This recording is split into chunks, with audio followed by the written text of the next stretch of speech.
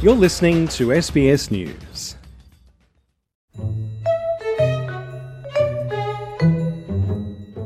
Adelaide was a port of entry for many early migrants in Australia. And this is where, in 1854, a man arrived from a small village of the Levant, believing he had reached the Americas. This is the story of Massoud Fakhry and the Magnificent Seven, who seem to have started Lebanese migration to Australia. The man who started the Lebanese-Australian community probably did not want to come to Australia at all. Dr. Youssef Taouk, a researcher at the Australian Catholic University, says no one in Lebanon in the 19th century even had any idea Australia existed in the first place.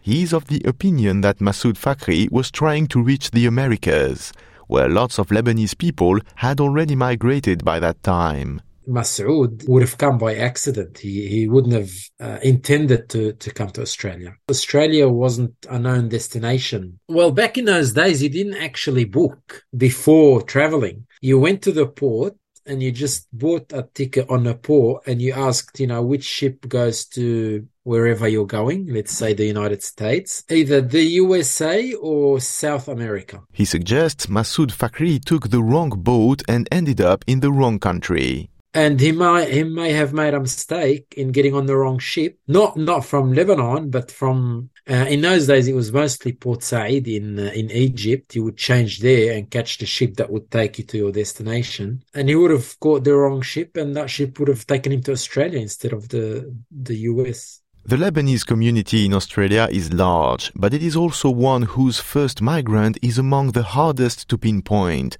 as Dr. Taouk quickly realized. It's like searching for a needle in a haystack, really. You don't even know how they would have spelled their name. I've gone to the New South Wales Record Office. I've searched records. I've tried to search his name. I just couldn't find anything. So what I have found is multiple publications that refer to him as the first migrant, but I haven't been able to find the actual records and which ship he arrived on. Massoud Fakhry is rather well known in the collective memory of the Lebanese community in Australia.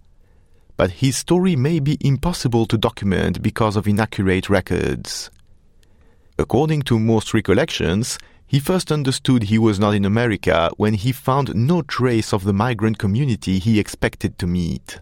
There was no one there to meet him. There was no fellow countrymen. And it was only when he met an Irish priest that he realized that he wasn't actually in the US. He was in a new country, which he hadn't heard of, called Australia. Well, this priest, he realized that this man had come from somewhere in the Middle East. And then when he saw the merchandise that he had, the Irish were still very strong in their faith in those days.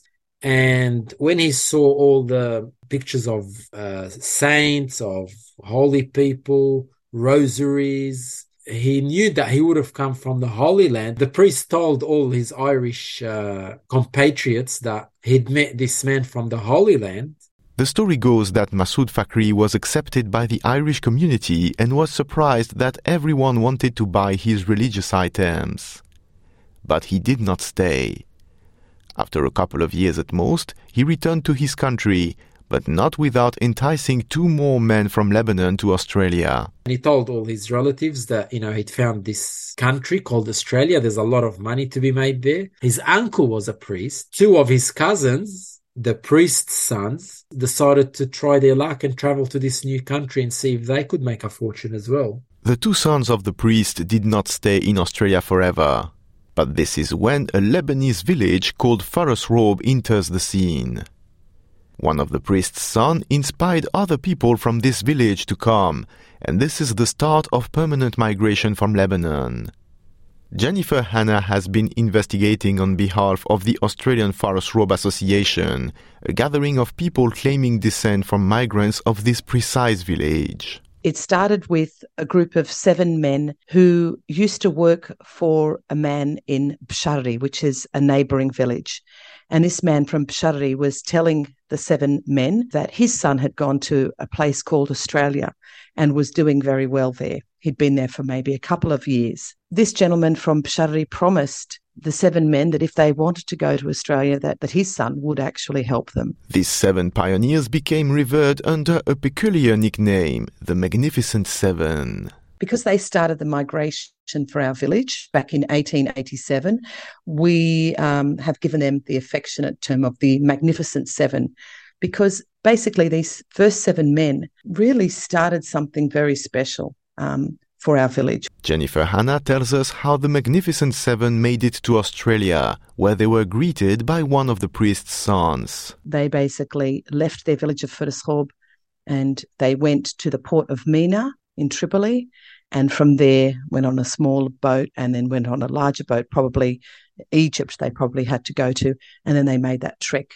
which would have taken some months to get to Australia. They were wearing traditional baggy trousers and traditional dress of the time that might sort of not look so normal here in Australia. So they bought clothes, and he took them on a train up to Broken Hill, which is where they initially settled and where that gentleman was working. So the Magnificent Seven found themselves in the outback, and they took on a profession that was typical of migrants of the time, a job referred to as hawkers. Basically, a hawker is somebody that would sell wares on their back and go walking from town to town. These hawkers would need to apply for a license. They couldn't just pretty much start walking and selling. The police would have something to say about that. If they had to pay for this license, get it renewed, sometimes on a monthly basis. There wouldn't just be one license. There would be a license for every district they wanted to work in. But that would allow them to sell goods, things like haberdashery items, clothing, and they would actually work more in the country towns where the people would not be able to go into town as easily.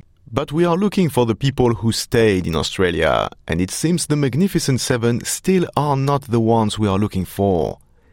Their children, however, would qualify. I don't believe any of them stayed and had their families here in Australia. Each of them stayed for a couple of years, for a few years, varying amounts of time, worked, earned some money, and they did go back to Lebanon. All of them went back to Lebanon at some stage. But all of them then sent one or more of their children back to Australia, and it's that next generation down that basically stayed, got married, and had their families here. So this is the answer to our question. Who were the first Lebanese to settle in Australia?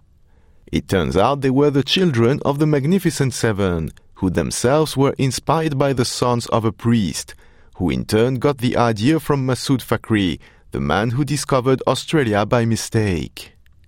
As Youssef Taouk says, the Magnificent Seven made Australia famous in Lebanon. There are records to indicate that by the 1870s, Australia became known by a lot of Lebanese, and it did become a destination for migrants from Lebanon. And such was the impact of the children of the Magnificent Seven that their descendants represent a significant part of the Lebanese-Australian community today. It's very hard to know exactly how many people we have of Flourished origin, but we have a very large community, and I would say probably the largest Lebanese community. We have well over 25,000 at least, all over Australia, predominantly on the east coast. An accidental visit by a man bound for the Americas put Australia on the maps of Lebanese people. And nowadays, the memory of Massoud Fakhry and the Magnificent Seven is still vivid in the mind of Lebanese Australians. I am Julien Heuillet from SBS, bringing this podcast series to you. Each episode is about the earliest documented person to settle in Australia permanently that we managed to identify from each community. If you are aware of someone who settled even earlier, or the first migrant from any other community, we would love to hear from you and welcome your story. Please write to us at radio.news@sbs.com.au.